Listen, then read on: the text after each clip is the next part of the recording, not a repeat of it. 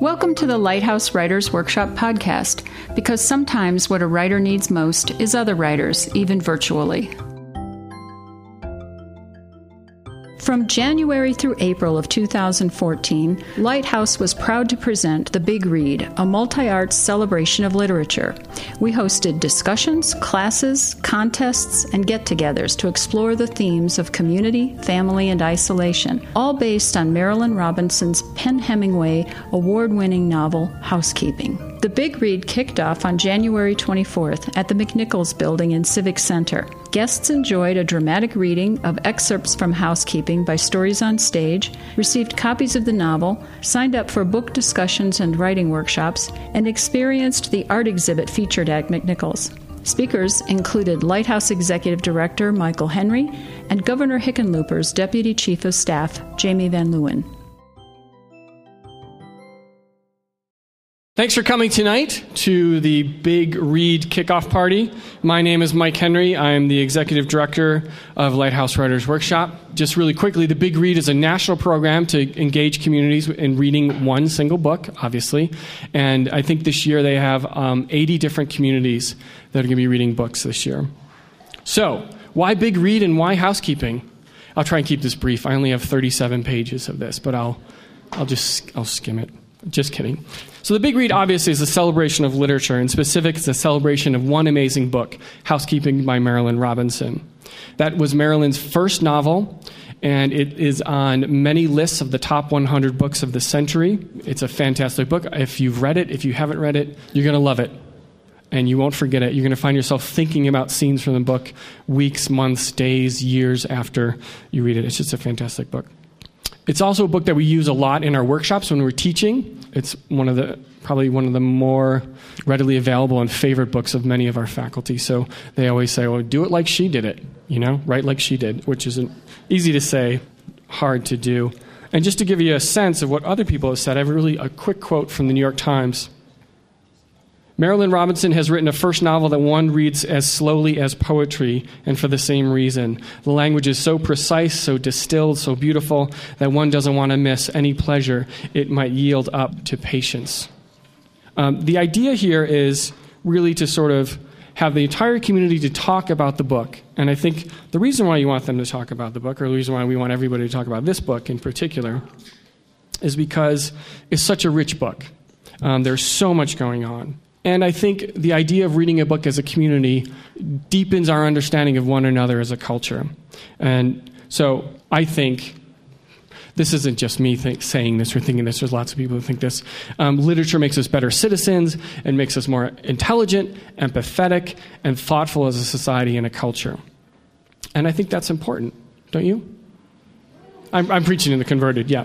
And I often say this when I go to events, and it's like, reading is important, reading makes us better people. And then sometimes I think, really, I'm on the soapbox and I'm talking too much. But I found a couple of quotes. I was looking at a book the other day. It's on moral fiction by John Gardner, and he has this to say. You think your pain and your heartbreak are unprecedented in the history of the world. Oh, I'm sorry, this is James Baldwin. This is a different quote.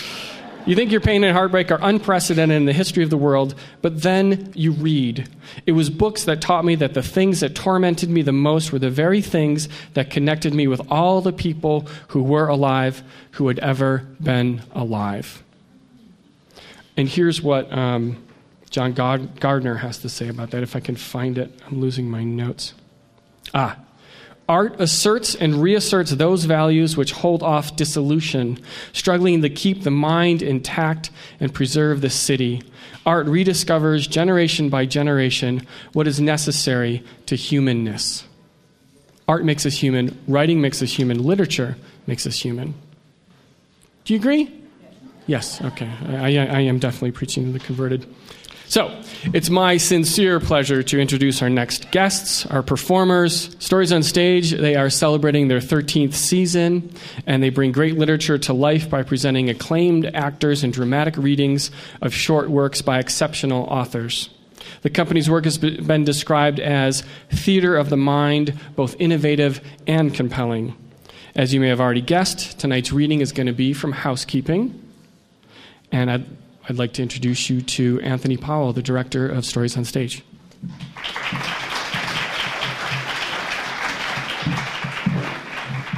Thank you, Michael and Andrea and all the gang at Lighthouse so much for having us. It's such a privilege to be involved in this. And with Stories on Stage, I have to read. My older sister goes, "So they pay you to read short stories. What a rough life you must lead." It's a wonderful job. But I don't get to read novels very much. And I feel guilty when I do. I look over my shoulder. And I got to read Housekeeping, and it was work. And yet it was a pleasure, and I took it down so quickly. What a beautiful, beautiful book. But we're so happy to be here for this first event of the Big Read, and it's now my great pleasure to introduce Rachel Fowler, who has appeared in leading roles on just about every stage in the Denver-Boulder area, including the Denver Center Theater Company, Curious Theater Company, the Arvada Center, the Boulder Ensemble Theater, the Colorado Shakespeare Festival, Boulder's local theater company, where she played the role of Alyssa Broussard in their world premiere production of Elijah, and where she also serves as associate producer. Rachel's acted in films at regional theaters across the country and in New York, acting, of course, but also producing 2 off-Broadway shows.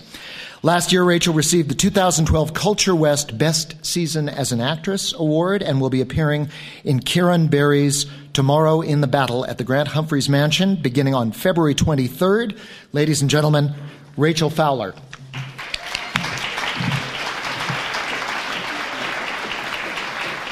Housekeeping by Marilyn Robinson. When my mother, Helen, finally returned to her hometown of Fingerbone, Washington, a total of 7.5 years had passed since the time she left. It was on a Sunday morning when she knew her mother would not be at home, and she stayed only long enough to settle my sister Lucille and me on the bench in the screened porch with a box of graham crackers to prevent conflict and restlessness. Perhaps from a sense of delicacy, my grandmother never asked us anything about our life with our mother. Perhaps she was not curious. Perhaps she was so affronted by Helen's secretive behavior that even now she refused to take notice of it. Perhaps she did not wish to learn by indirection what Helen did not wish to tell her. If she had asked me, I could have told her that we lived in 2 rooms at the top of a tall gray building, so that all the windows, there were 5 altogether, and a window with 5 rows of small panes, overlooked a narrow white porch, the highest flight of a great scaffolding of white steps and porches, fixed and intricate as the frozen eek of water from the side of a cliff, grainy, gray-white like dried salt.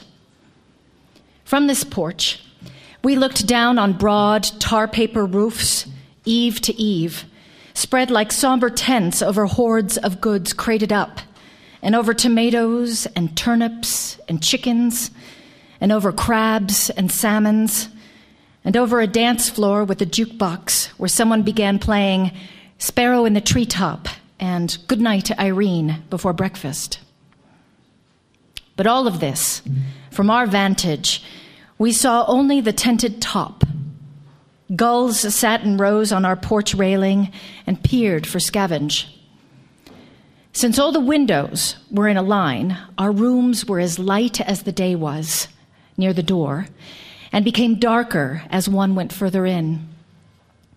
Helen put lengths of clotheslines through our belts and fastened them to the doorknob, an arrangement that nerved us to look over the side of the porch even when the wind was strong.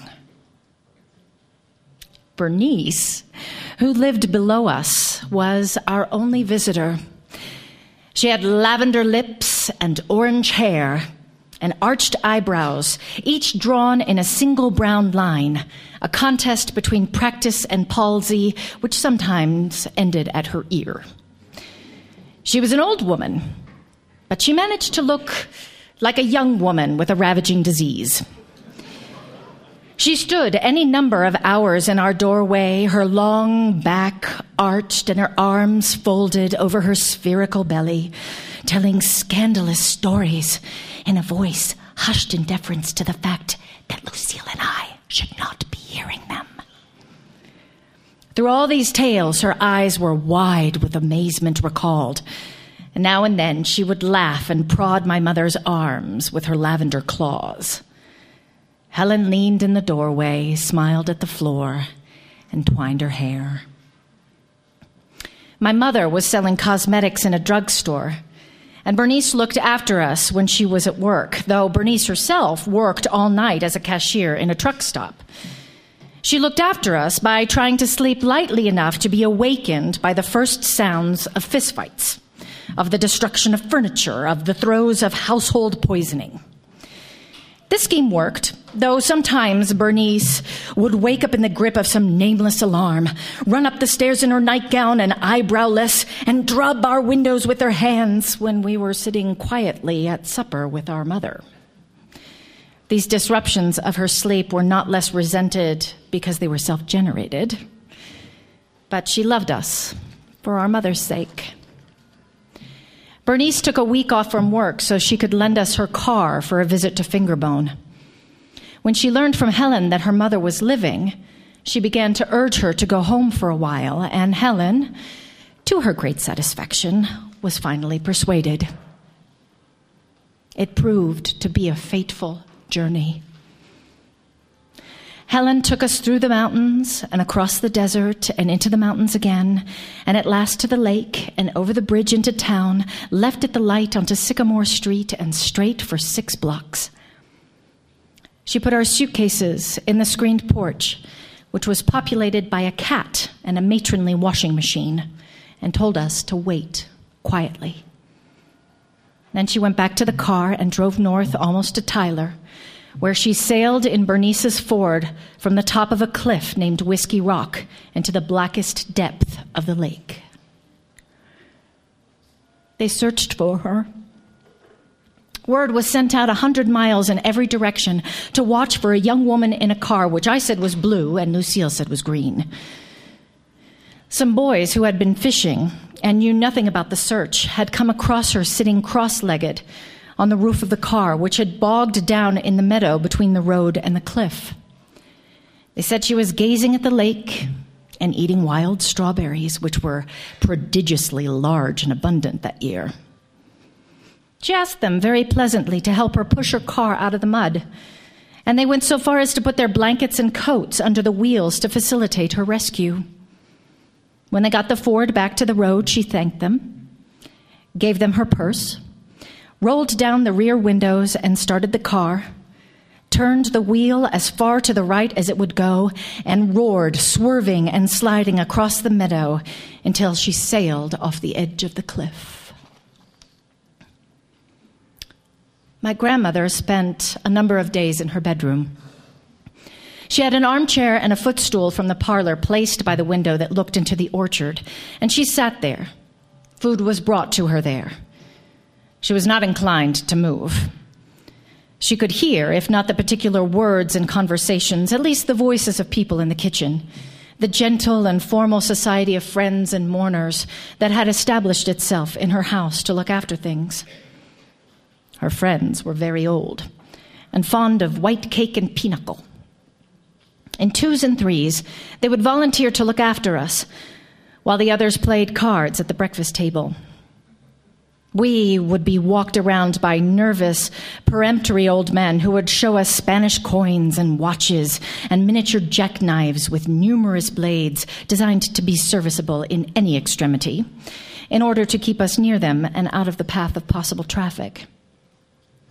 A tiny old lady named Eddie, whose flesh was the color of toadstools and whose memory was so eroded as to make her incapable of bidding, and who sat smiling by herself in the porch, took me by the hand once and told me that in San Francisco, before the fire, she had lived near a cathedral, and in the house opposite lived a Catholic lady who had kept a huge parrot on her balcony. When the bells rang, the lady would come out with a shawl over her head, and she would pray, and the parrot would pray with her. The woman's voice and the parrot's voice, on and on between clamor and clangor.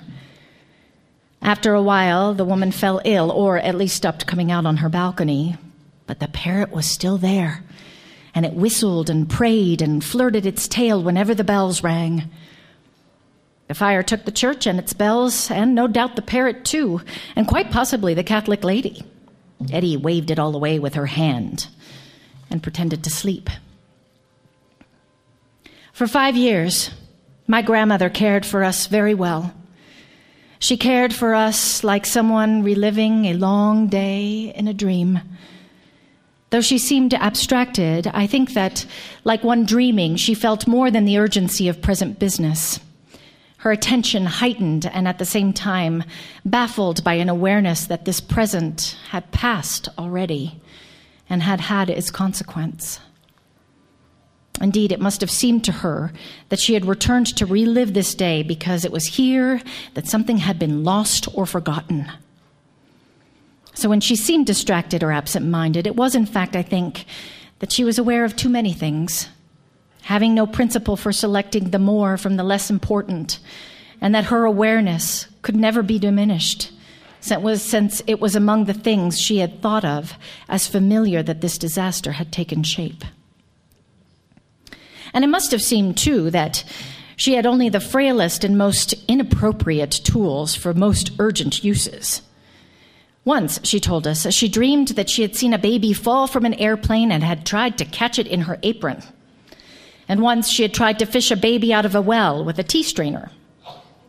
Lucille and me she tended with scrupulous care and little confidence, as if her offerings of dimes and chocolate chip cookies might keep us, our spirits, here in her kitchen, though she knew they might not. Her mother, she told us, knew a woman who, when she looked out of her window at night, often saw the ghosts of children crying by the road. These children, who were sky black and stark naked, and who danced with the cold and wiped their tears with the backs of their hands and the heels of their hands, furious with hunger, consumed much of the woman's substance and most of her thoughts. She put out soup, which the dogs ate, and blankets, which in the morning were dewy and undisturbed. The children sucked their fingers and hugged their sides as before, but she thought she might have pleased them in some way because they grew more numerous and came more often. When her sister mentioned that people thought it was strange to put supper out every night for the dogs to eat, she replied quite sensibly that anyone who saw those poor children would do exactly the same thing. Sometimes it seemed to me my grandmother saw our black souls dancing in the moonless cold and offered us deep dish apple pie as a gesture of well-meaning and despair. And she was old. My grandmother was not a woman given to excesses of any kind, and so her aging, as it became advanced, was rather astonishing. True, she was straight and brisk and bright when most of her friends had bobbling heads or blurred speech or had sunk into wheelchairs or beds. But in the last years, she continued to settle and began to shrink. Her mouth bowed forward and her brow sloped back, and her skull shone pink and speckled with a mere haze of hair, which hovered about her head like the remembered shape of an altered thing. She looked as if the nimbus of humanity were fading away and she were turning monkey. Since my grandmother had a little income and owned her house outright, she always took some satisfaction in thinking ahead to the time when her simple private destiny would intersect with the great public processes of law and finance. That is, the time of her death. All the habits and patterns and properties that had settled around her, the monthly checks from the bank, the house she had lived in since she came to it as a bride, the weedy orchard that surrounded the yard on 3 sides, where smaller and wormier apples and apricots and plums had fallen every year of her widowhood. All these things would suddenly become liquid, capable of assuming new forms, and all of it would be Lucille's and mine. "Sell the orchards," she would say, looking grave and wise, "but keep the house. So long as you look after your health and own the roof above your head, you're as safe as anyone can be," she would say. "God willing." My grandmother loved to talk about these things. When she did, her eyes would roam over the goods she had accumulated unthinkingly and maintained out of habit as eagerly as if she had come to reclaim them. Her sisters-in-law, Nona and Lily, were to come and look after us when the time came. Lily and Nona were 12 and 10 years younger than my grandmother, and old as she was, she continued to think of them as rather young. They were almost destitute, and the savings in rent, not to mention the advantages of exchanging a little hotel room in the city for a rambling house surrounded by peonies and rose bushes, would be inducement enough to keep them with us until we came of age. When, after almost 5 years, my grandmother one winter morning eschewed wakening, my great-aunts Lily and Nona were fetched from Spokane and took up housekeeping in the town of Fingerbone, just as my grandmother had wished. Their alarm was evident from the first in the nervous flutter with which they searched their bags and pockets for the little present they had bought. It was a large box of cough drops, a confection they considered both tasty and salubrious. Lily and Nona both had light blue hair and black coats with shiny black beads and intricate patterns on the lapels. Their thick bodies pitched forward from the hips, and their arms and ankles were plump. They were, though maiden ladies, of a buxomly maternal appearance that contrasted oddly with their brusque, unpracticed pats and kisses. After their bags had been brought in, they had kissed and patted us. Lily poked up the fire and Nona lowered the shades. Lily carried some of the larger bouquets onto the porch and Nona poured more water into the vases. Then they seemed at a loss. I heard Lily remark to Nona that it was still 3 hours till supper time and 5 until bedtime. They eyed us with nervous sorrow. They found some Reader's Digests to read while we played Go Fish on the rug by the stove. A long hour passed, and they gave us supper. Another hour, and they put us to bed. We lay listening to their conversation, which always was perfectly audible because they were both hard of hearing. It seemed then and always to be the elaboration, ornamentation of the consensus between them, which was as intricate and well-tended as a termite castle. A pity, a pity, a pity. Sylvia wasn't old. She wasn't young. She was old to be looking after children. She was young to pass away. 76? Was she 76? That's not old. No. Not old for her family. I remember her mother, spry as a girl at 88. But Sylvia had a harder life. Much harder. Much harder. Those daughters. How could things have gone so badly? She wondered herself. Anyone would wonder. I know I would. That Helen. Well, what about the youngest daughter, Sylvie? There was a clucking of tongues. At least she doesn't have children. So far as we know, at least. An itinerant. A migrant worker. A drifter. There was a silence. She ought to be told about her mother. She should. If we could figure out where to find her. The ads in the paper might help, but I doubt it. I doubt it. There was another silence. Those 2 little girls. How could their mother have left them like that? No note was ever found. It couldn't have been an accident. It wasn't. That poor lady who lent her her car. I feel sorry for her. She blamed herself. Someone got up from the table and put the wood in the fire. They seemed to be very nice children. Very quiet. Not as pretty as Helen was. The one has pretty hair. They're not unattractive. Appearance isn't so important. More important for girls, of course. And they'll have to get along on their own. Poor things, poor things. I'm glad they're quiet. The Hartwick Hotel was always so quiet. It was. It certainly was. When they had gone to bed, Lucille and I got up and sat by the window, wrapped in a quilt, and watched the few clouds fly. There was a bright moon in a storm ring, and Lucille made plans to build a moondial out of snow under our window.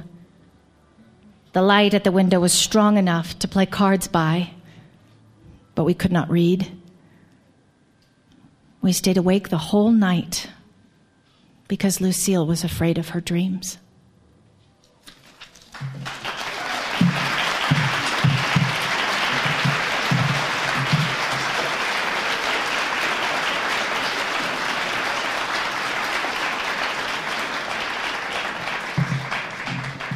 Thank you so much. Thank you so much. So guess what, everybody? Jamie's here. Yes, very exciting. It's my distinct honor to introduce him. Jamie Van Leeuwen is the Deputy Chief of Staff for Governor Hickenlooper, and he's also the Executive Director of the Global Livingston Institute. Please give a warm welcome to Jamie.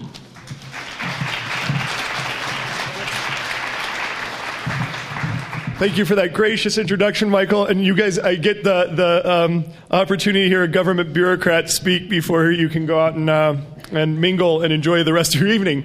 I'm actually the guy who they call me, I've worked with John Hickenlooper for 9 years now, and I'm the guy when the governor is unable to be at something, and he would love to be at this tonight, actually. I'm the one who has to call and say to Michael, the governor can't come, but I can, and then he's supposed to pretend like he's really excited about that. And so if the governor had been here, though, I can tell you that this building is near and dear to his heart. This community is near and dear to his heart. And the fact that you all are out here on a Friday night celebrating literacy is so much in alignment with what our administration really believes is going to change what our community is about. And so I am so unbelievably blown away by the conversations that are happening tonight and the people who are in this room and being able to attract talent like Michael Henry to be able to come to our community and really celebrate literature and to be reading from a book like Housekeeping, which I actually had the opportunity. I was in Bolivia for a week over the New Year, and so I actually had an opportunity to read the entire book, which is unusual in my life, and it's phenomenal, and what a great place for us to be able to have that conversation. It's really consistent. You know, when I look at what you all are talking about tonight, you know, the governor has really taken and said that our administrative priorities have to be Colorado Reads and our early literacy initiative that you'll see coming out. We have one book for Colorado where each year we make sure all 70,452, because that's how many 4-year-olds there are, have a book. The Colorado Department of Education Strategic Literacy Plan, the community collaboration that's happening, and really looking at how do we make sure that we have an educated workforce. And our governor, from his days of being mayor, knows that an educated workforce and a healthy community means really celebrating not just literacy, but also the arts and culture, and having dialogues like this. And so, I think that the book really speaks to the nature that by nature inequality exists, and that it tells a story that as you address those issues of people who come from inherently different capacities and different talents and different resources, how do we make sure that everybody has access to the basic necessities of life, that we can't change everything, but we can address the inequality and resources to develop potential. And we know that literacy is one of the best resources in which to do that. I also think that the governor, as we start bringing folks together and people from different sectors and different perspectives, we know that there's how important collaboration and a joint commitment on the part of communities truly is in terms of how we solve our complex social issues. And the folks who are here tonight are engaged community people who believe strongly in that. You know, the governor, if he had been here, one of his quotes that he uses a lot is that collaboration is the new competition. In the end, you can get a lot more done by finding places, the avenues, the opportunities to work together than you can even by competing. And I think that the fact that, again, on a Friday night, We're actually competing right now with the music outside, which shows you that you can have literature and you can have music and arts and culture all in the same park, and that is what really activates and ignites a community. And we all need community. With community, we can empower those around us and future generations to overcome their obstacles. I am so grateful and so touched to be here. And actually, I apologize for the confusion on time, and then I felt particularly guilty when I got here, and Emily came and visited me in my office this week and prepped me on everything that was happening. And then she gave me an awesome book, and so I felt guilty that I was going to get a free book and not have to speak. And so I'm glad that you all made time for me to be here this evening. And really thank you for helping us ignite our community. The literacy piece is so unbelievably important. It's been important since Governor Hickenlooper was Mayor Hickenlooper. And when we started this administration, I will tell you that when you look at the numbers and the data, and we know that we live in a state where 30% of our kids in the third grade are not at reading level. And then you go and you look at, we're in a state where 30% of our kids are not graduating from high school.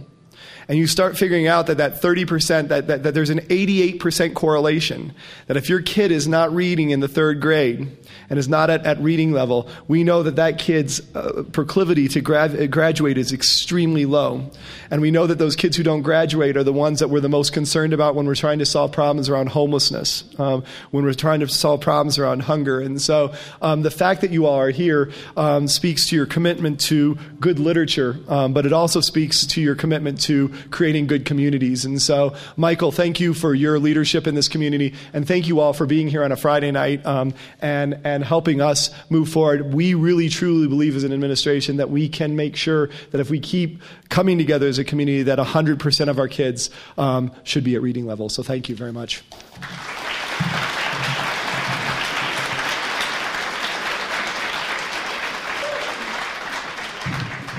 Thank you so much, Jamie.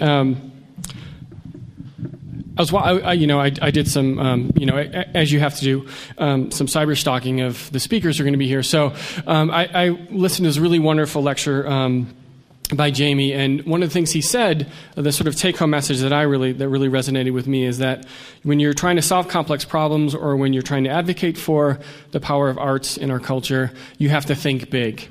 And obviously, just him talking about those 74,000 plus children, that he's thinking big, and I love that. I think that's really wonderful, and I'm so appreciative of him coming out and talking about that.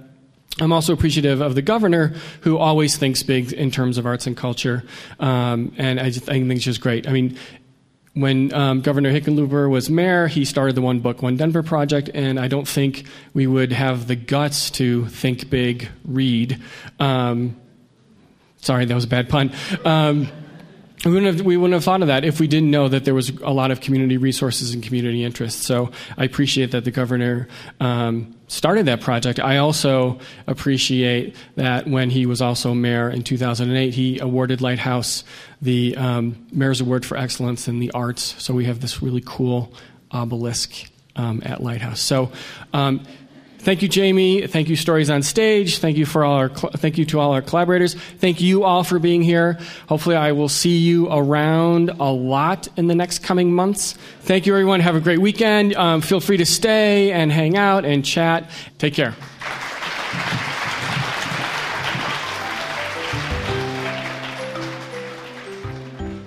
Lighthouse would like to thank the following generous donors that make events like this possible: the Scientific, Cultural, and Facilities District, the National Endowment for the Arts and Artworks, Colorado Creative Industries, Denver Arts and Venues, and many others. For more information about Lighthouse Writers Workshop, please go to lighthousewriters.org.